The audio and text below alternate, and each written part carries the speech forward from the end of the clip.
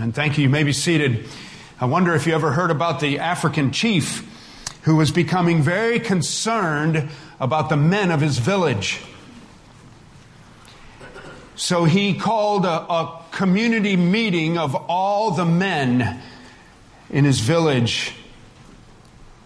It was a little bit with fear and hesitation after he called the village men together that he said to them, "I'm afraid there are no longer any real men in our village." He had the impression that the men were being ruled too much by their wives. So to find out if this was true, he asked all the men who felt that their wives bossed them around to leave the hut through the door on the right. He said those who felt that they were in charge at home and were the man of their family, they should leave through the door on the left. Well, lo and behold, all of the chief's men left through the door on the right, except for one who stood alone. He finally left through the door on the left, so the chief called the men all back together again and gave a big speech of praise to this lone wolf, the only man of the village. The chief said, "At least we have one real man in our village." And he said to the guy, "Could you please share with us your secret?" So the man stood and was a little bit sheepish, but at last he muttered, "Chief, when I left home this morning, my wife said to me, 'Husband, never follow crowd.'"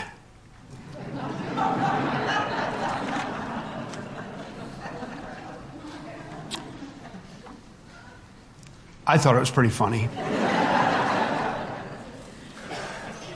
We have a message today for the men of Fellowship Bible Church. We're not going to ask you to walk out one door or the other. And in fact, I want you to know that I am very much challenging myself from God's Word as well. Some of the message springs from what I'm trying to learn after almost 34 years of marriage, of having 2 children, now grandkids. Just trying to be the man God wants me to be. I want to tell you that I love the men of Fellowship Bible Church. Hasn't God brought together a great group of men? There's no perfect men. There are some men here who are fantastic dads and granddads. There are men here with skill and capability. I love the men of Fellowship Bible Church, all of you, and I love what God is doing among us. I want you to know I am not here today to beat you down. I'm here today to encourage you.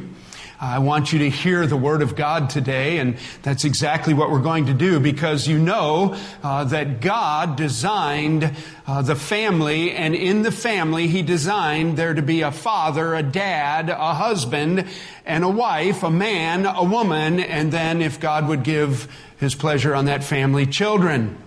And that's God's design, and in God's design, He has asked men to do very specific things in the home. And in fact, I want you to know that when God designed the family, He knew exactly what He was doing. That's the understatement of the morning. But when God designed the family, He knew exactly what He was doing. The family, as God designed it, simply cannot be improved. Do you know that? One man, one woman, married in a covenantal marriage vow, having children in a home is God's design. But we know that we live in a world that is pressing in on us. And the world is trying to change God's model. We also know that as a result of living in the world, that sin is having an impact on our homes. And one of the problems that we have in our culture is that men are being told that the God-given role they have of leadership in their homes is something that is a negative thing, not a positive thing. And so we actually have the re-engineering of the family structure going on. We have people who have spent many years in education, because it takes a long time to get to that point where you don't know that much. And they say that the family can be improved, for example, with 2 mothers and no father, or 2 fathers and no mother, or any number of kinds of social restructuring and re-engineering is going on in our culture. It's having an impact on the church. We know that masculinity has been under attack, and we know that there has been in many ways a feminization of men in our culture. There has been a blurring of distinct roles between men and women. And somehow it's become even the case where masculinity at times is seen as a negative thing. As a result, men don't always know how to act. They don't know what to do. They don't know who they're supposed to be. And as a result, when a man is insecure, and you men know this, don't you? When you don't know what to do, you back off. You either get angry or you back off. And so there's a passivity that has set in often. It's an indecisive passivity. What do I do? How do I lead? What should I do? So today I want to encourage the men of Fellowship Bible Church. We've invited all the women and the families and the wives to sit in and listen, and I trust it'll be beneficial to you as well. But men, know that I'm speaking to myself today. I continually need the same encouragement. And let me remind you, as I've said at the beginning of this Christian Home and Family series that we're into, this is not new material. There's no new material that you're missing. This is a reminder of what God has designed, what God has given, and God absolutely knew what He was doing. And though passivity is a problem, it is true that God has placed a lot of responsibility on men. God has placed a huge responsibility on men. It's not easy to be a godly, Christ-centered, wife-loving, children-teaching husband, father, man. You have a lot on you. I want to encourage you today, and what I want us to do is I just want to remind ourselves of what God has called men to be as fathers and husbands in the Christian home. And what I've done is I've selected 6 defining mandates from God's Word. These are straight from God's Word. It's a list of 6 things that God says, this is what you need to be. I find that helpful. I find it helpful that I don't need to make up what I'm supposed to be. That I can look into God's Word and there's His teaching, His instruction. This is what you need to be. And that God doesn't ask us to do something that we're not able to do. I find that a comforting thought. God never asks us as men to do something that we're not able to do through His power and through His strength. We're going to begin sort of at the bottom of the pyramid foundationally, and we're going to work our way up, or you could look at it the other way, kind of at the top of the funnel, and work our way down, narrowing to the more specifics, starting with the broader, more general realities of what God has called men to be. The first one, number 1, is He's called us to love God. The first mandate a man has to worry about is to love God. This is the greatest priority of my life. This is the greatest priority of my life. If someone asks you, what is the greatest priority of your life? It's not to kill a bigger buck or to have a clean garage. It is to love the Lord your God with all your heart, with all your soul, and all your mind. Now, I recognize that that's a call to all people. And as it's a call to all people, and it felt good to me this morning to say, please turn with me to Matthew chapter 22. Did I tell you that I looked up when we started Matthew? It was December of 2013. And I think that's pretty cool. We're in Matthew chapter 22. Matthew chapter 22, let's remind ourselves of a situation that our Lord encountered. And this is just a brief reminder here of this foundational reality that as a man, God expects me to be in love with Him first and foremost. Okay, here it is. The Pharisees and the Sadducees arguing with one another gather around Jesus. The only time the Pharisees and the Sadducees are usually united is when they were attacking their common enemy, the Lord Jesus. A lawyer speaks up and he's asking a question of Jesus to test Him. Verse 35 of Matthew 22. He says, Teacher, that's Jesus, to Jesus, Teacher, which is the great commandment in the law? And He said to him, You shall love the Lord your God with all your heart, with all your soul, and with all your mind. There it is. This calls every man to be driven by a growing love for God. Okay, so our starting point this morning, men, is very elementary. It's very basic. It's also very huge. You have to ask yourself, okay, am I a man who would meet the criteria of a testimony of saying, I love the Lord my God with all my heart, with all my soul, and all my mind. You see, I suspect that if I took the microphone around and we roved around the room and we asked guys here, do you love the Lord your God? Oh, I absolutely love the Lord your God. But somehow I don't have time to pay attention to him. I don't know very much about him. I don't know much about the Word, his Word. The only way I can know God is through his Word. I haven't paid much attention. But yeah, I love God. No, you really don't. You love hot dogs with mustard and bass fishing. You don't love God.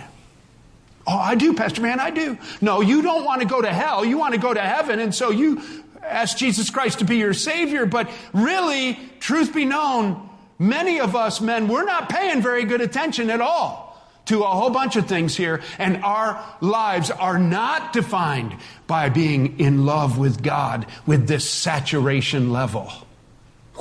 That's a big chunk to bite off. You're to love the Lord your God with all your heart, with all your soul, with all your mind and might. It's based upon Deuteronomy 6. How do we do that? Well, you do it by caring about it to begin with, by committing to it, by asking God for help. But just know, men, that's foundational. Who are we supposed to be as men? We're supposed to be men who love the Lord our God with all our heart. Secondly, linked inseparably with this is a man's love for God is his love for his neighbor. Look what Jesus said then. He said, this is the great and first commandment, verse 38, to love the Lord your God with all your heart, soul, and mind. That's the first and greatest commandment. And second is like it, you shall love your neighbor as yourself. And in fact, if I don't love my neighbor, the scripture tells us it's indicative that I don't really love God. And if I don't love God, it's indicative of the fact that I probably really don't love my neighbor. This is cyclical. Here's the question.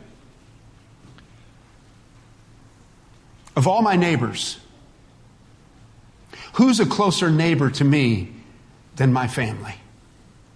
Do I have any neighbors who are closer than my family? So, men, here it is.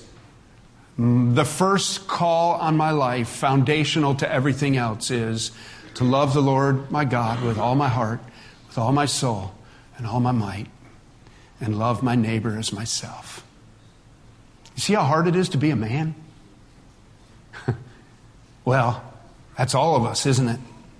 That is a general call. Secondly, though, as we're going to narrow it down just a little bit, the first neighbor that we're to love as ourselves is number 2. I am called as a man to love my wife. You love your wife. This is to be my greatest passion. This is your greatest passion. Let's go to Ephesians chapter 5, a passage of Scripture that is incredibly politically incorrect. It is absolutely biblical, and it is perhaps more misunderstood than any other passage in Scripture. As much as any passage of Scripture has been misunderstood, this passage has to do with the submission of wives, and we will talk about that in the future. We're going to pick up in this passage in Ephesians 5, beginning with verse 25, where it's speaking to the men, the husbands. Look what it says. Let's read our text. Ephesians 5, 25. Husbands, love your wives. Isn't it interesting that God would give us such an elementary command? Hey, husbands, love your wife. Duh. It's also interesting to note that God never tells the wife, as far as I know, relationally speaking, now in the greater foundational level of Christian grace, we are commanded to love one another, aren't we? But in the narrowing down of relationship, I don't think it ever tells the wife to love her husband. As you know that God actually just kind of hardwired wives to love husbands. You never met my wife. It's because she's been living with you. I recognize that there are difficulties and that sin encroaches on people and there are dysfunctions. It's next week's message. Okay, this is how it's supposed to work, but what about all the baggage that we've dumped into our living room? How do we deal with this? We're not even thinking straight anymore. So I recognize that, but as a rule, the way God hardwired a wife is to just love her. She knows how to have relationship. Men, not so much. So let's look at this quickly here. Look what it says. Husbands, love your wives as, this is incredible. You are to love your wife as Christ loved the church and gave himself up for her, that he might sanctify her, having cleansed her by the washing of water with the word, so that he might present the church to himself in splendor, without spot or wrinkle or any such thing, that she might be holy and without blemish. First thing you need to understand is that this is a picture, and our marriage is a picture of how Christ loves his church. And so in the Christian home, in the Christian family, the way dad loves mom, the way husband loves wife, is first and foremost actually a mysterious picture, a painting of what it looks like for Christ to love his church. How you doing, guys? You see, lots of times people sit in my office for counseling and we're going through the passage here. And they're worked up because it's hard for a wife to submit to her husband, especially when he's so dumb. If you knew how dumb my husband was, you know I can't submit to him. I said, let me tell you something. You think it's hard to submit to any kind of husband? You try loving somebody the way Christ loved the church. It's impossible. The call on a man to love his wife is held up to reflect the love that Christ has for his church. Are you kidding me? How can I do that? Well, I certainly won't do that if I don't love the Lord my God with all my heart, with all my soul, with all my might.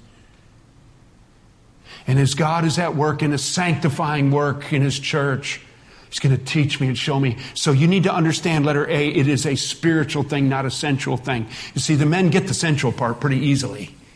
It's the spiritual part we don't get very well.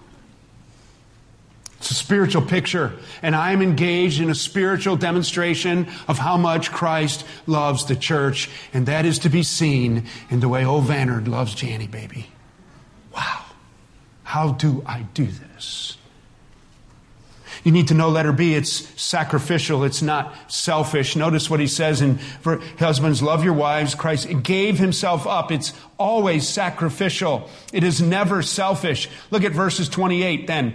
In the same way, husbands should love their wives as their own bodies. He who loves his wife loves himself, for no one else. No one ever hated his own flesh, but nourishes it and cherishes it just the way Christ loved. We know how to do this, guys. Don't raise your hand. But isn't there a chair in your family room that's Dad's chair?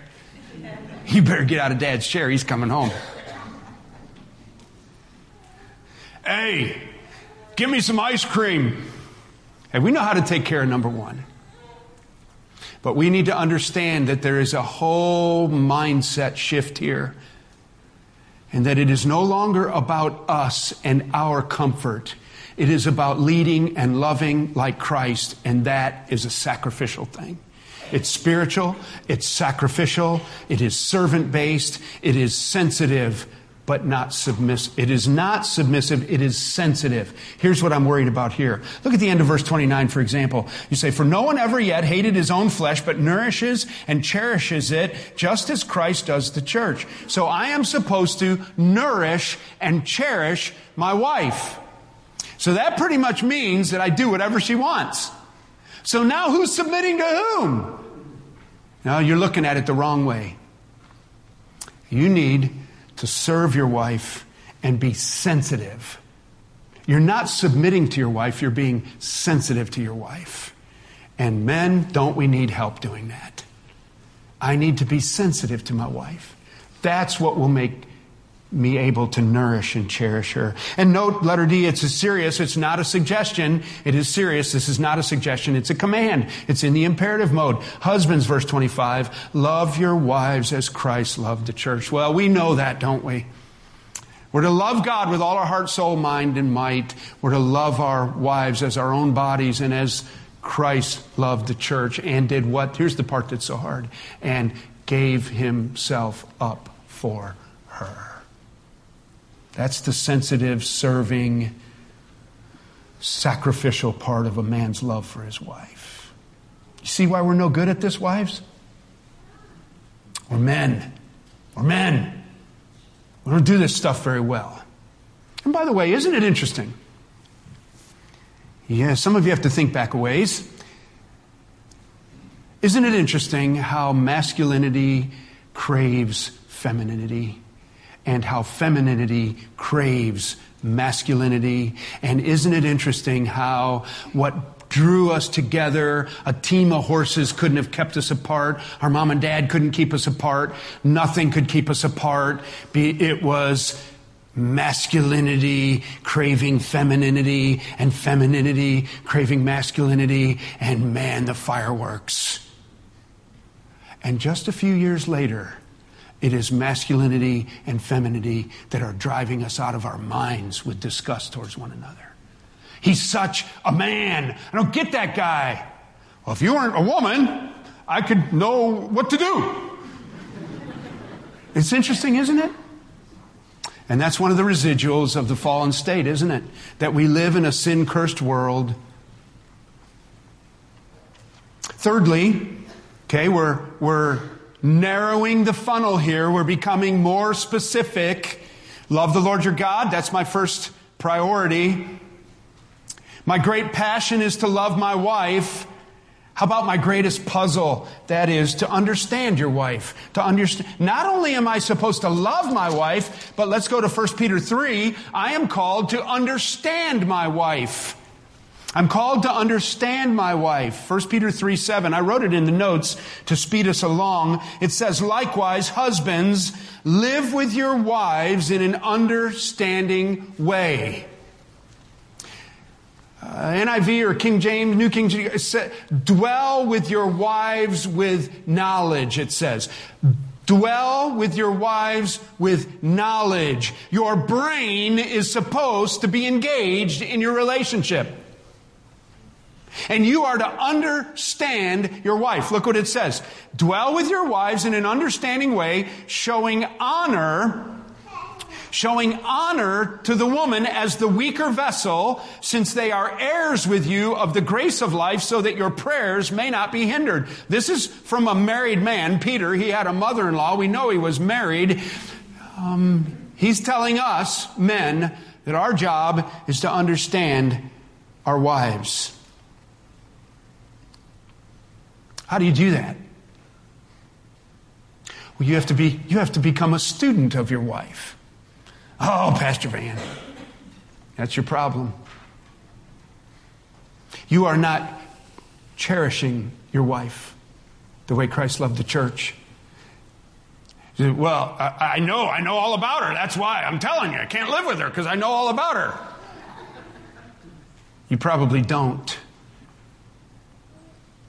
Yeah, it's been interesting to me to observe guys come to Fellowship Bible Church. This has been a repeated pattern of men in our church who, and if you don't like to kill things, I'm sorry, but they come here from the city. A lot of them move here from out of town, and they camp in West Virginia, and they commute to the city, and they can't afford to live there, and they live here.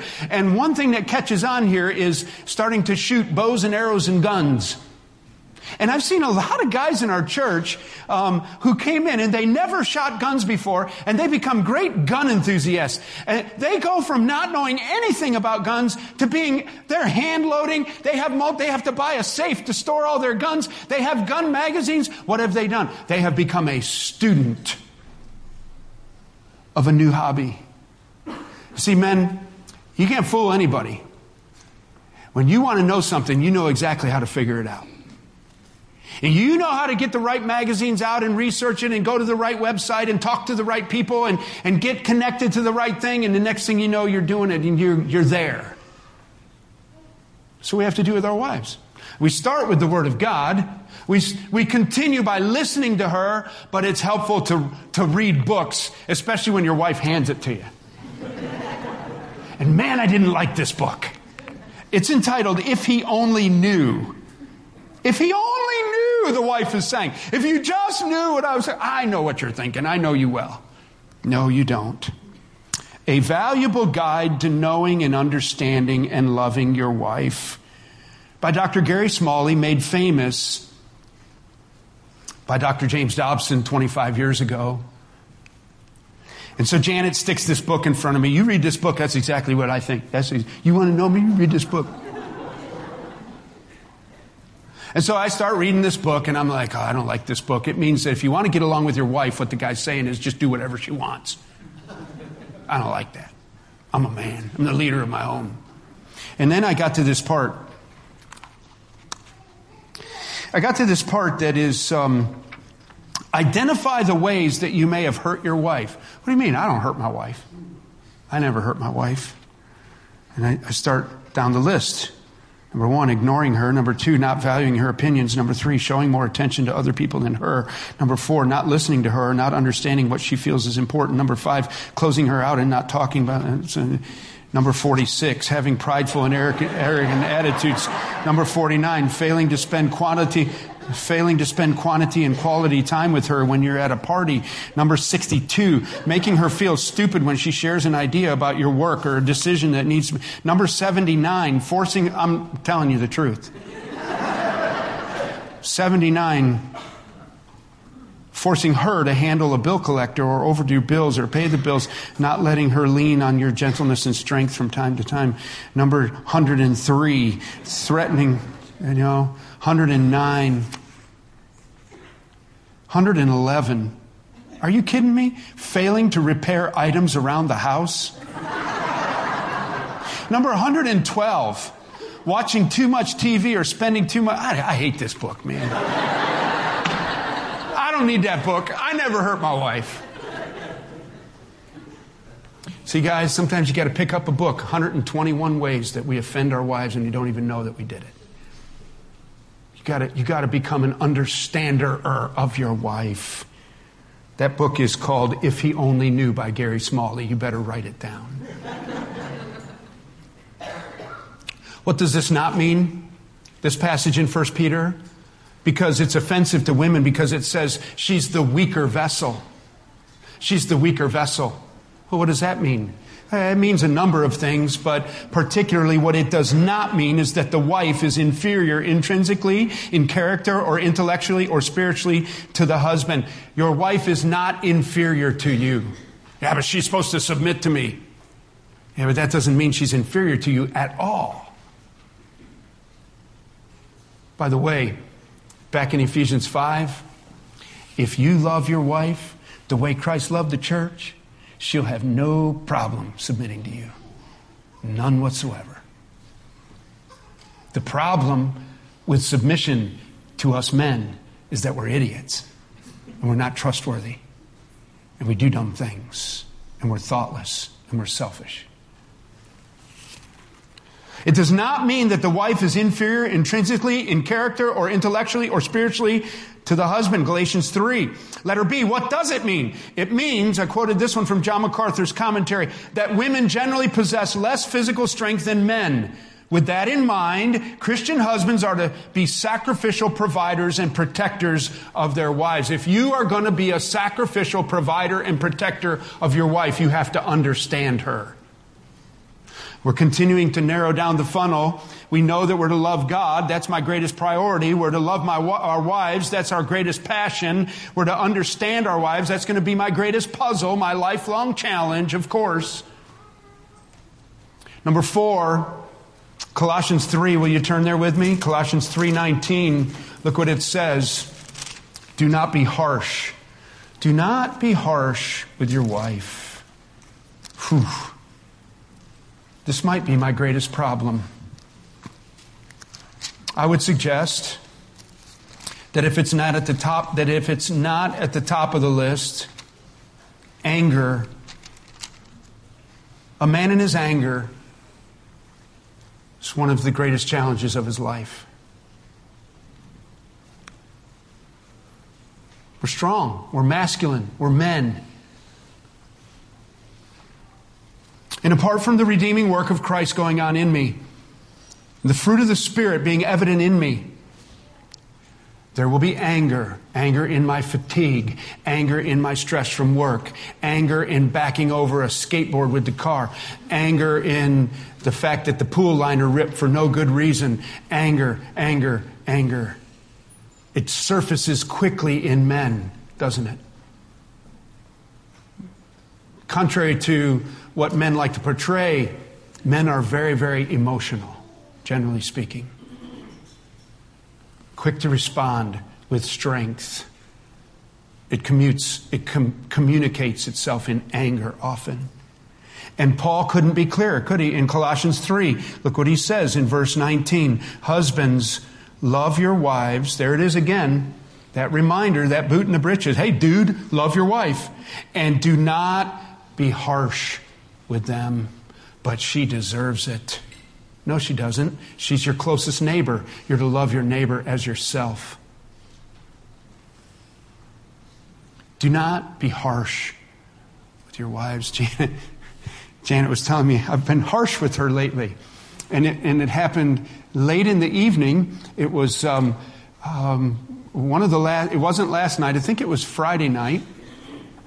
And I was in bed and I fell asleep. And she was still up at her makeup counter and she was looking at Facebook. And I had just fallen asleep. And she said, hey, did you know that, do you want to see this? And so I opened my eyes and I realized I had been asleep and I was listening to her and I reached over and got my glasses and I go, okay, good, cool. She goes back and sits down and I went back to sleep. I was literally asleep a second time. And after, I don't know how much time went by, she's, hey, you'd better look at this. And, so I got my glasses and I looked and, okay, thanks. And she went back and sat down on her chair and a third time I was sound asleep and she said, hey, you need to see this. This is, and I said, do you know that this is the third time that you've woke me up so that I can look at Facebook? And she told me yesterday that I was really harsh with her that night. I said, no, I wasn't. I was just telling you that I had been falling. No, you were really mean the way you said it. I said, well, I don't remember that at all. I just was wanting you to know that I was falling asleep every time and you kept waking me up. You know, it doesn't take practice. We just kind of men, we can just kind of naturally be harsh, can't we? And so you can take time and look up some of the Proverbs on anger and words and things. We must move on. A man in his anger, the Bible speaks significantly about a man in his anger. Guys, this is a practical area. You better get the victory. You better get the victory. Number 5, we're to teach our children. This is our greatest project. This is our greatest project. Number 5, to teach our children. Deuteronomy 6 says we're supposed to do it when we rise up, when we sit down, when we lie down, when we wake up, when we go to sleep, when we sit down at the table to eat. We are to live lives teaching all the time. Proverbs 22:6 says, train up a child in the way that he should go, and when he's old, he'll pursue that. He will continue in that. Can I tell you, men, that we cannot not teach? You will teach with your lives. I'm going to give you a list here of areas that your sons, your daughters will just naturally learn from you. Let me show you who I learned from. There's Eugene, 1962 in Van. I want to tell you, I learned so much from my dad, and here's what I was thinking about. When I think about my dad, I think about all of the things that he taught me. He taught me how to hold a hammer. He taught me how to catch and clean bluegills. He taught me how to clean rabbits. He taught me not to put my hand on glass doors, but to use the handle so I wouldn't leave fingerprints on the glass. He taught me when walking down the street with a lady to walk on the curbside closest to the cars. He taught me the difference between red oak and black walnut and cherry and poplar and yellow pine and white pine. He taught me to love kids and camp and Bible camp, and he taught me to love Bible college, and he taught me to love the church, and he taught me to love God. And almost everything I listed on that list, which is almost nothing of what he taught me. He didn't sit down at a table with a pen and a pencil and teach me. I just caught it from his life. Here's a picture of us not too long before I'm going to do Dad's funeral in 1998. This is a couple years before that. And I was just thinking of all that I owe my father. All that I owe my father. I just caught it. I just caught it. I don't remember the day of the instruction. Dads, you cannot not teach. You cannot not teach. Here's how you can. Here's just a few areas. Letter A, the Word of God. Your attitude about the Word of God, you're going to teach that to your kids. The psalmist said, I will delight in His Word. I will not forget His Word. Your attitude towards the Word of God matters. I should have brought it to the pulpit. Maybe I will for the third service. Yesterday afternoon in my study, I needed the King James Word for something. And I pulled one of my dad's worn out Bibles, and it was so good to hold his Bible. And I used his Bible to look up on purpose the King James Word, just to hold my dad's Bible that he wore out. You teach your kids about the Word of God. You teach your kids about women and your wife. Your attitude towards women and your wife, the way you treat your wife is the way your boys are going to treat their wives. The way you think and talk about women is going to have a high impact upon your children. Do you treasure your wife? Do you praise your wife? Proverbs 31, 1 Timothy 5. Do you treat other women around you, particularly the younger, attractive ones, as though they are sisters? How's your attitude here? You're teaching all the time. You're going to teach them about wine, and that it's a mocker. You're going to teach them about indulgence of the flesh. You stand around with a beer in your hand, you're going to have a son who's going to stand around with a beer in his hand, and I would encourage you to get rid of all alcohol out of your life. It's not worth it if you have kids. Number 4, you're going to teach them about work. You're going to teach them about work. And what an important thing this is. Work. My dad wouldn't let me play sports, so I ran cross country. It's not a sport, trust me. Because when I was a boy, we didn't have time to play ball. He had to drop out of school when he was in 8th grade, never went to high school, didn't understand the game of football, knew about digging and blasting stumps and sawing wood in the winter and taking by sleigh and horse teams down to the sawmill and working hard in the fields. Also, boy, you better work, you better work, you better work. And so we teach our children work ethic, but men, can I warn you of something about your work? You often adopt your work as your identity. In fact, your wife might even call your work your mistress. Unless you're a lazy old dog. If there's going to be a day your kids are grown and you turn around and all you did was work, why didn't you go fishing with them? You can get out of work at 3 o'clock in the afternoon. Now, I know that we've had a culture shift, and if there's one thing that is sacred nowadays, it is kids' soccer games. It's amazing to me how committed parents are. It's like you feel like you're a bad parent if you miss a soccer game. You're not a bad parent if you miss a soccer game. Trust me, you're not. I turned out halfway decent, and my mom and dad never came to see me run cross country or march in the marching band. I wish they had, but it didn't warp me. Now, somewhere there's a balance. I ran into this story on CNN. This girl's name is Gina Yang. She's 25 years old, and her dad would never go on vacation, and he died, and so she made a life-size cardboard cutout, and she has traveled the world to 25 places. She wishes her dad would have taken her, and she says it's in a memorial to him. She's taking pictures with her dad in all the places she wishes her dad would have taken her. That's pathetic. That is pathetic. Dads, you're the only dad they have. You better pay attention, finding that balance between work, busyness, building into your family. What about wealth? Wealth is another thing we must finish up. Those are things that you're going to teach your child. They're going to catch those things more than you're going to teach them with a pen and a paper. Do not provoke your children now. Do not provoke your children. This is your greatest pain. When Janet was proofreading my notes, she said, you mean the children are a pain? And I said, no, not at all. Here's your greatest pain. Your greatest pain is how quickly your children grow up and leave home.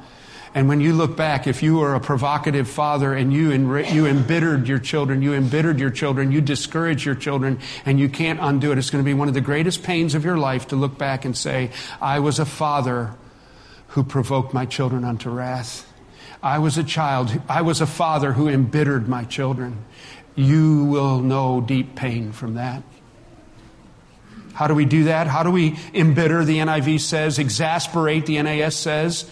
This is Colossians 3:21. Your Bible might still be open there. Fathers, do not provoke your children lest they become discouraged. In Ephesians it says, lest they become angry. Here's how we do that very quickly. Here's your list. Caustic, harsh, cutting, sarcastic words. Look up Proverbs 12:18. It talks about words that are like a sword that go in and is twisted. When a father's words go in and they twist those negative words, child never forgets it.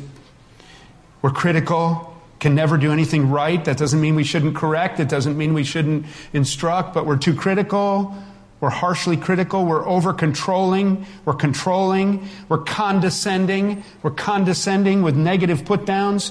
Caustic, critical, controlling, condescending. How about conditional love? Conditional love. We have an example in Scripture of that in Genesis.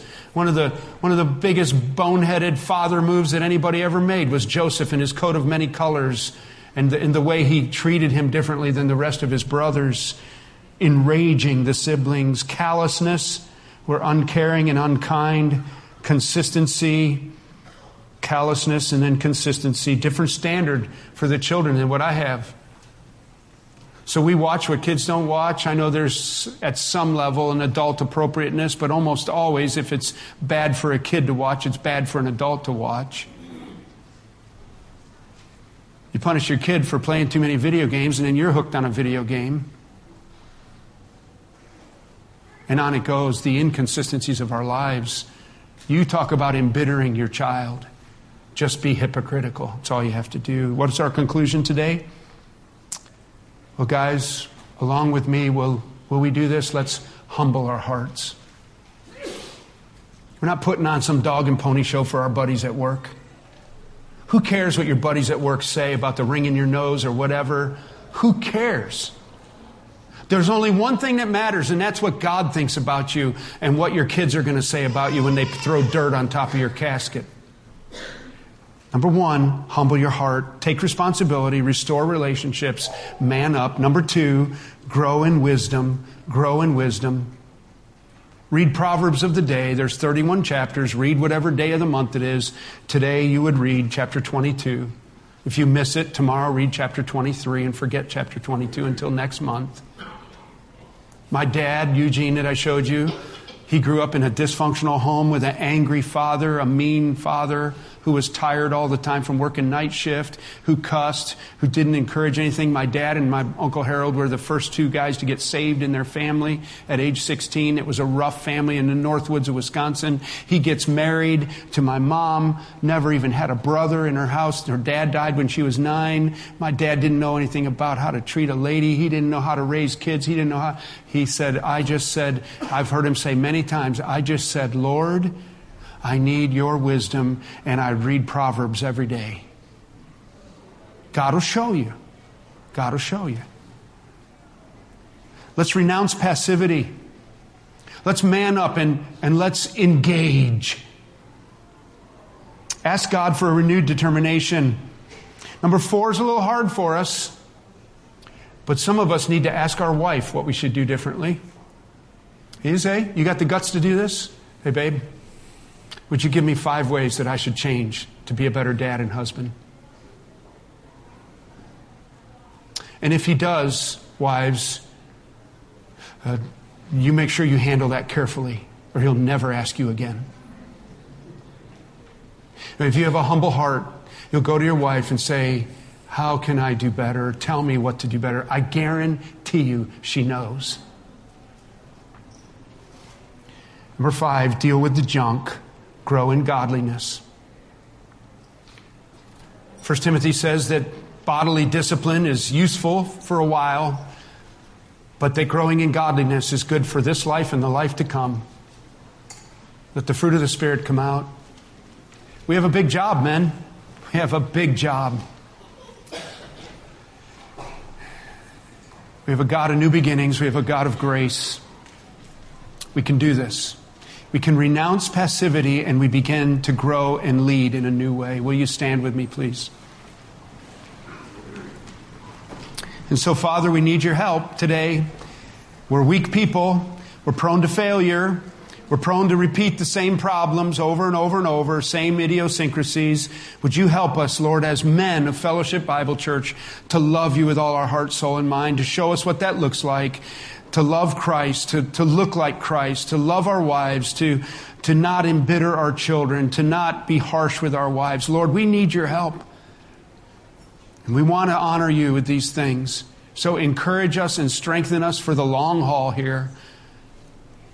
Give us the courage that we need to renounce passivity and avoiding of responsibility, and teach us to embrace our role as men, husbands and fathers. In Jesus' name I ask these things. Amen. Amen.